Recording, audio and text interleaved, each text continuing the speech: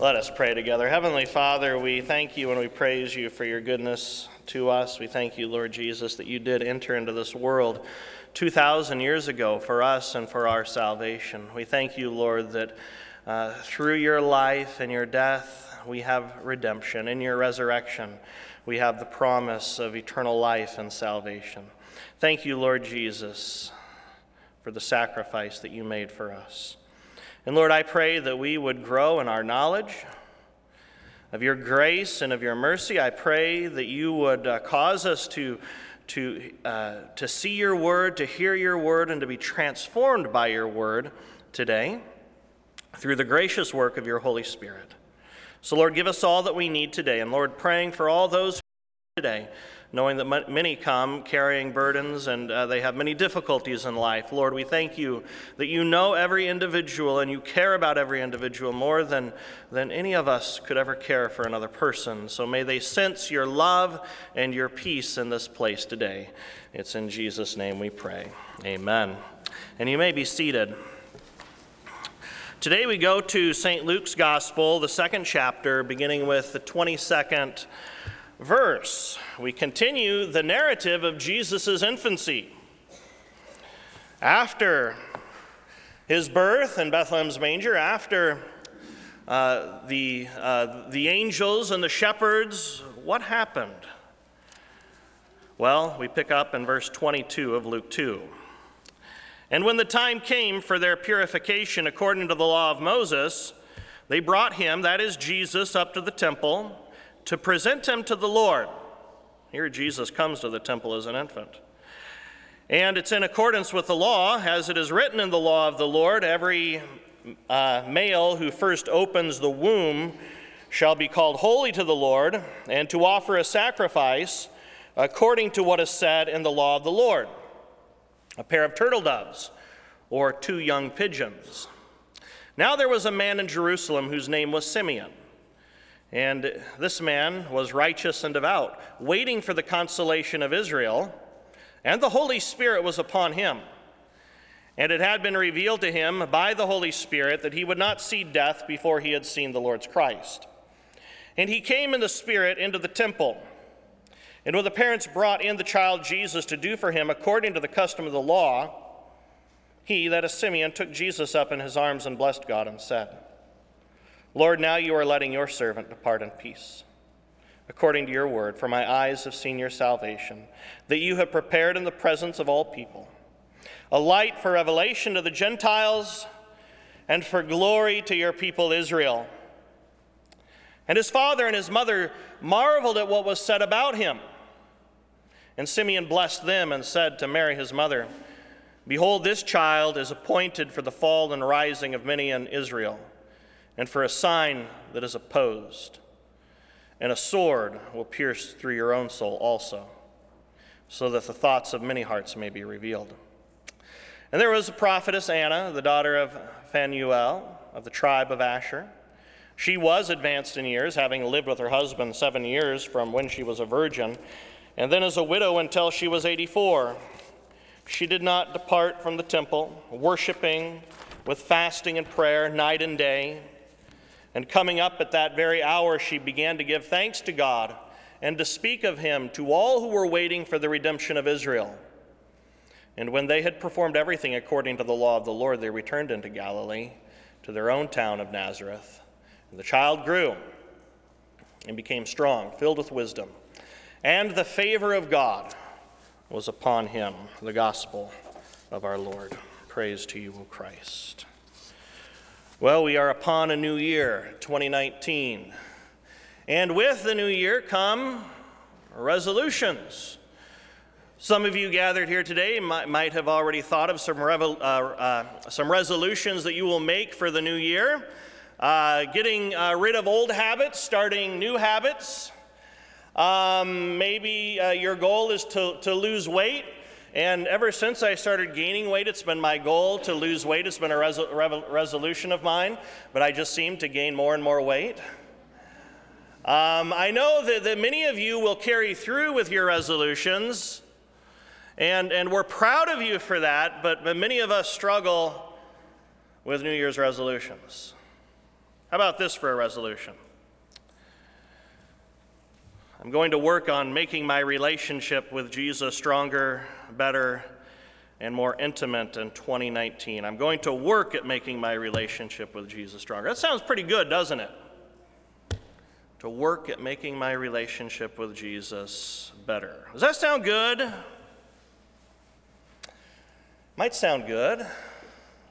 Might sound holy and pious to work at making your relationship with Jesus stronger in the coming year.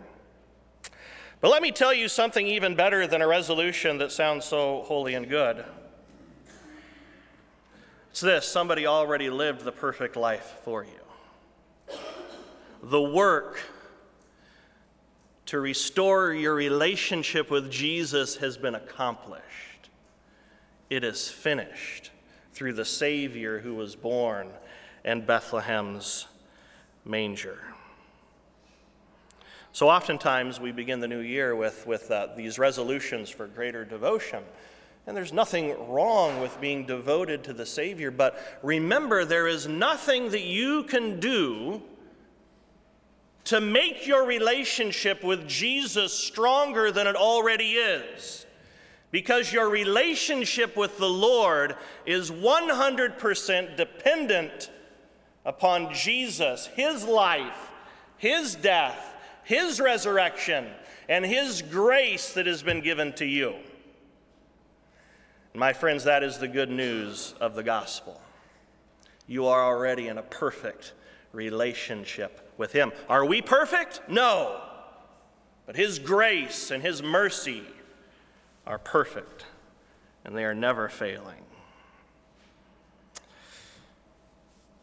Your relationship with the Lord is already perfect because your relationship with the Lord was completed by the work of Christ on your behalf. He has done it. It is by grace alone, through faith.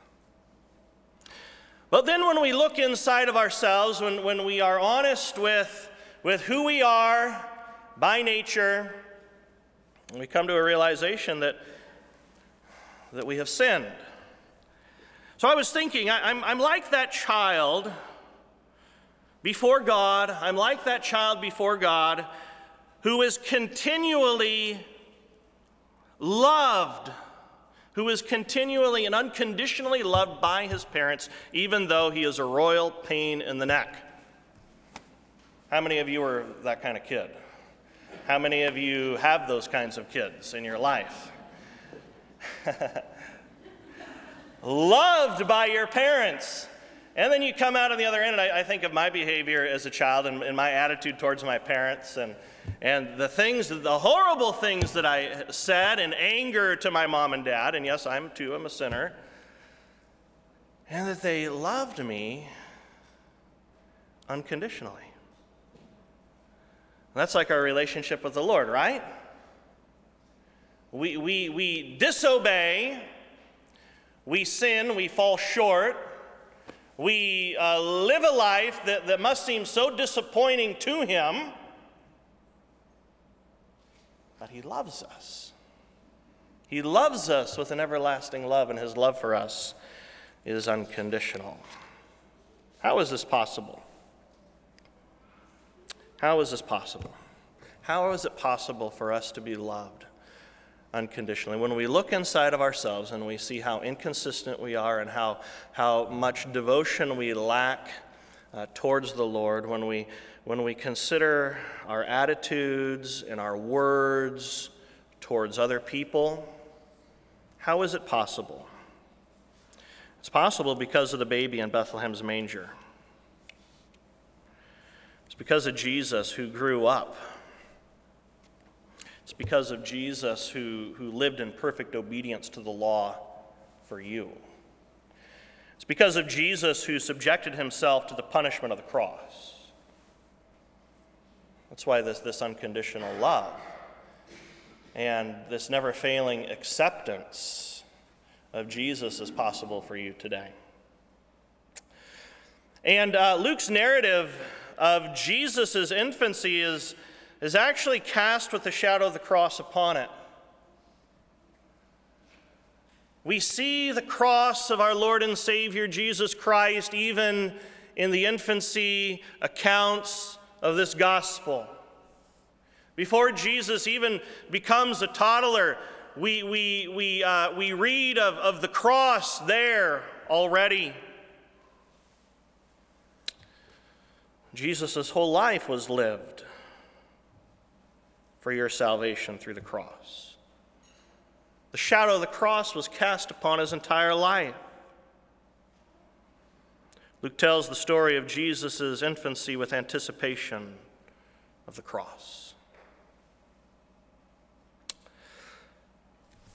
God knew that you couldn't do anything to redeem yourself.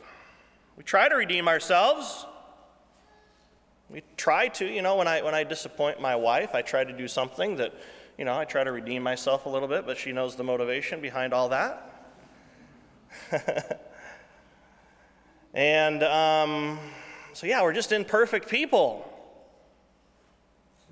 We can't redeem ourselves. We try to redeem ourselves by loving more or being more devoted to Him. There are no works that we can do to earn God's favor. So Jesus was born in Bethlehem.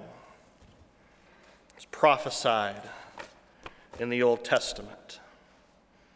The Old Testament continually anticipates Jesus Christ for your salvation. Where do we see this redemption in our gospel lesson? Well, first of all, we see it in Luke 1, 22 through 24. So if you'd like to turn there in your Bibles today to Luke 1, 22 through 24, or if you have your Bible on your phone, you can download the Bible to your phone. And then I told people in our church in New York, you can have download the Bible on the phone. And then the next week I had people from the church coming to me, and they said, "Pastor, I'm concerned. There are people playing on their phones during church." I said, "No, they're not playing on their phones. Maybe they are." But I think they might be reading the Bible. So Luke 1, 22 through 24. We see the cross, first of all, is seen in animal sacrifice. Joseph and Mary brought animals to the temple to be sacrificed. And these animals were required by the Old Testament law. Luke 1, 22 through 24, and when the time came for their purification, according to the law of Moses, they brought him up to Jerusalem to present him to the Lord, as it is written in the law of the Lord. Every male who first opens the womb shall be called holy to the Lord, and to offer a sacrifice according to what is said in the law of the Lord, a pair of turtle doves or 2 young pigeons, or even a lamb, if you look at the Levitical law, if you cross-reference that back to Leviticus. What is the significance of animal sacrifice in relationship to Jesus' mission into the cross? There are 2 things happening here. First of all, there is no forgiveness of sin apart from the shedding of blood. Sin cannot be forgiven unless there is bloodshed. Every Old Testament animal sacrificed pointed to the once and for all blood sacrifice of Jesus Christ upon the cross for the sin of the world. What did John the Baptist say when Jesus appeared at the Jordan? He pointed to Jesus and he said what? Behold who? The Lamb of God who takes away the sin of the world. John recognized the mission of Jesus. John recognized why Jesus came. Jesus came as the Lamb who would be sacrificed, and through the shedding of his blood, the sin of the whole world, even your sin, would be washed away. So Jesus was the final sacrifice who has taken away not only your sin, but the sin of the whole world. You don't need to work for your salvation. You can't work to make your relationship with him any better than it already is. Irregardless of your devotion to him, your relationship to Jesus is perfect. It has been perfectly restored. And all that's left now is to grow and to be transformed by this amazing gift of grace. So we grow in our knowledge of the grace of our Savior. Not a law-motivated devotion, but a grace-empowered motivation. To know him more. The work is finished. Grow in that grace. Be transformed by that grace. So there is no forgiveness of sins apart from the shedding of blood. That's the significance of animal sacrifice. The second thing that is happening in this animal sacrifice at the temple is this. Jesus is fulfilling the righteous requirements of the law for you. Jesus not only sacrificed his life upon the cross in obedience to the will of the Father, he actively lived in obedience to every requirement of the law. So everything that the law demanded during Jesus' life, from infancy through childhood and into adulthood, he lived in perfect obedience to every requirement, and he did it for you. He did it for you. See, the Old Testament law, and even the law that we live under today, the commandments, requires a lot. Not only animal sacrifice in the Old Testament, but strict adherence to a lifestyle of moral excellence.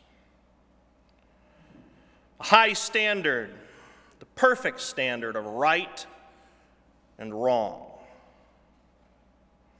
A high standard that no mere human being can attain.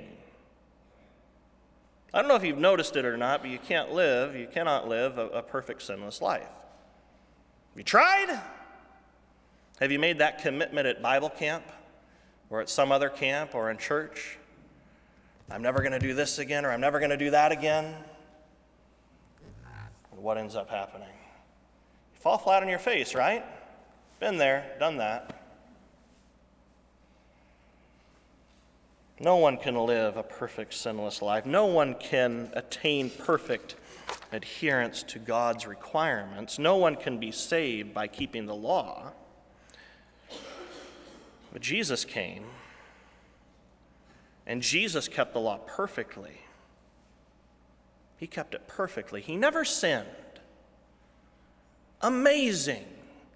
He never sinned once in thought, word, or deed. And then what does Jesus do for you by his grace? He gives you his righteousness as a free gift. His righteousness is imputed to you. Your sins are washed away. And in the place of your sins are given the very righteousness and the very holiness of Jesus Christ. Every good work that Jesus fulfilled is now credited to you. So when God sees you, he doesn't see your sin. He actually sees the very righteousness and the very holiness of Jesus Christ. Amazing.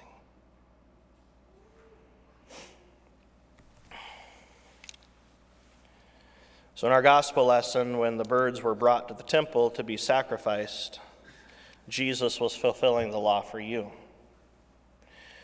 And as we read the Gospels, when Jesus loved others with perfect love, when he reached out to tax collectors, when he reached out to prostitutes, when he reached out his hand and he touched those despised, the outcasts of society, when he loved perfectly, all of that perfect obedience and that perfect love has been credited to you.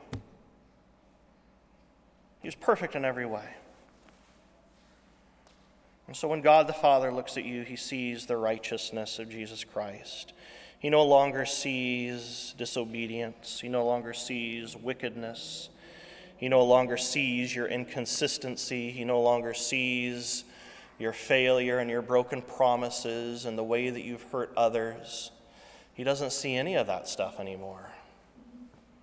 He fulfilled the law perfectly, and it's been credited to you. So the entirety of Jesus' life, from his virgin conception to his burial, his resurrection, was for you, for your redemption. There's nothing greater in the world than Jesus and the gift that he has won for you.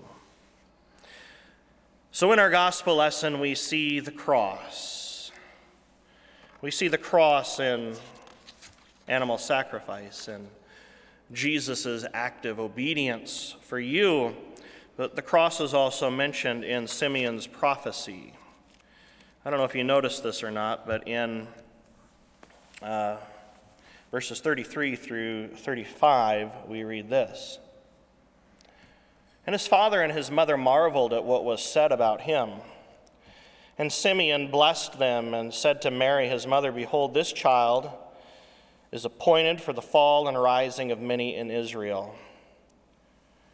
And get this, and for a sign that is opposed. For a sign that is opposed. Even though Jesus was perfect, he was sinless, he was also hated. He was opposed. And then we hear these words in this parenthetical quote, "And a sword will pierce through your own soul also, so that the thoughts of many hearts may be revealed." Can you imagine the deep effect Jesus' ministry had upon Mary? Can you imagine seeing your son suffer as a criminal upon a Roman cross?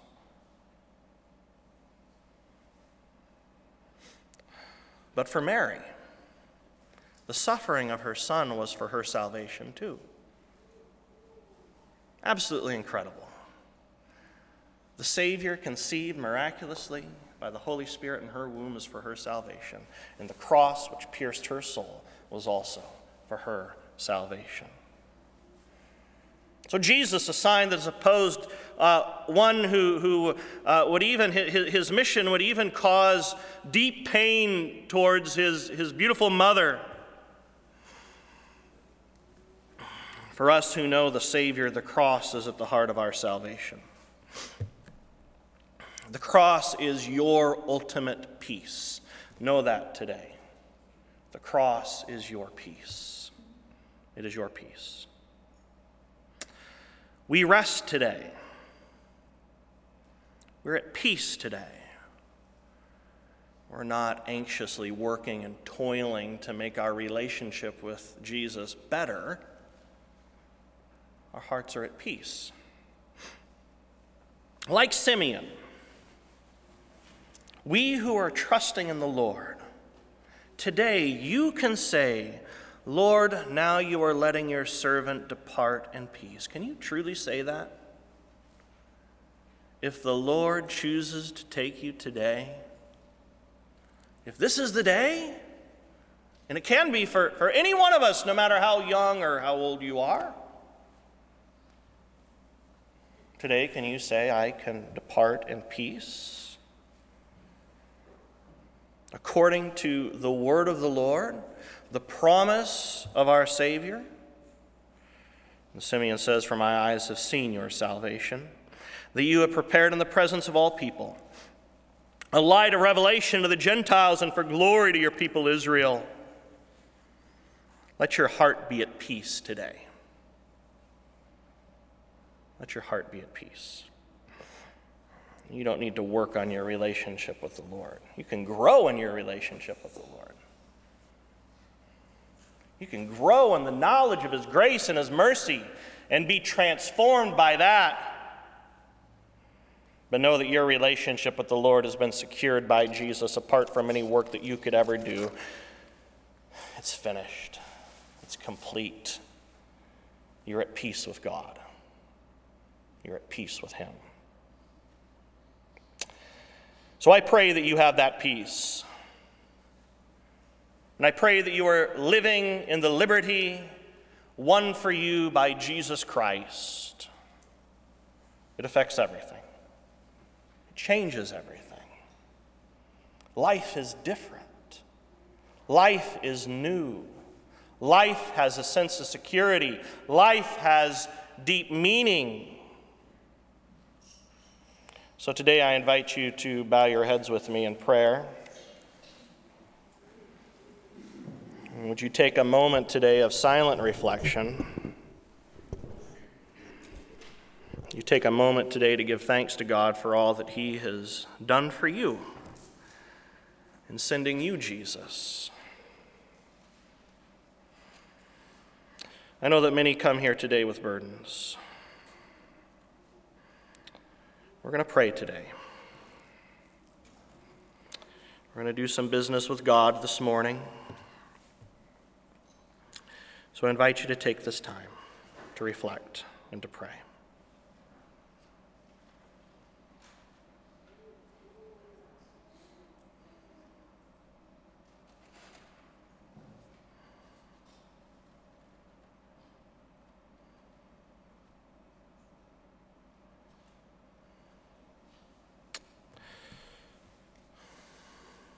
Lord Jesus, I know that there are those who are here today who come with very deep burdens and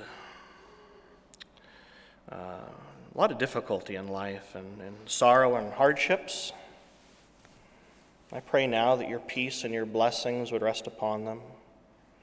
I pray in the name of Jesus that you would deliver them from the evil one. I pray that you would deliver them from all temptation. I pray, Heavenly Father, that now, by the working of your Holy Spirit through your word, that peace would come, that troubled hearts would dissolve away, and that the peace promised by you would be realized within hearts today. Pray, Heavenly Father, for those who come here today who are sick or those who could not make it here today because of their illness. I pray that your power would touch them and heal them. I pray for those whose hearts grieve during this season. I pray that the hope of the gospel and of the resurrection would give them the strength that they need in the midst of their grief. And I do pray for any who are here today who are not trusting in Jesus Christ as their Savior. I pray that the Holy Spirit would do that good work of creating faith where there is no faith. So do your good work here this morning in this place. We thank you, Lord, that people can come here, that they can come here to hear the Word of God. They can hear the word of God from feeble lips, but it's still the power of God unto salvation. And by it, they can be transformed by your grace to know this peace, to know this gift, to know this promise, and to have their lives transformed. So it's in Jesus' name we pray, knowing that the promise of God's word is true. Ask, and you will receive. Call upon me, God says, in the day of trouble, and I will deliver you, and you shall glorify me. We are unworthy sinners relying on your words and command, and we pray for your mercy with such faith as we can muster. Graciously free these, your people, from all evil. Undo the work of the enemy, to the honor of your name, and to the strengthening of the faith of believers through Jesus Christ, your Son, our Lord, who lives and reigns with you in the Holy Spirit, one God, now and forever. And all of God's children say, Amen. Amen.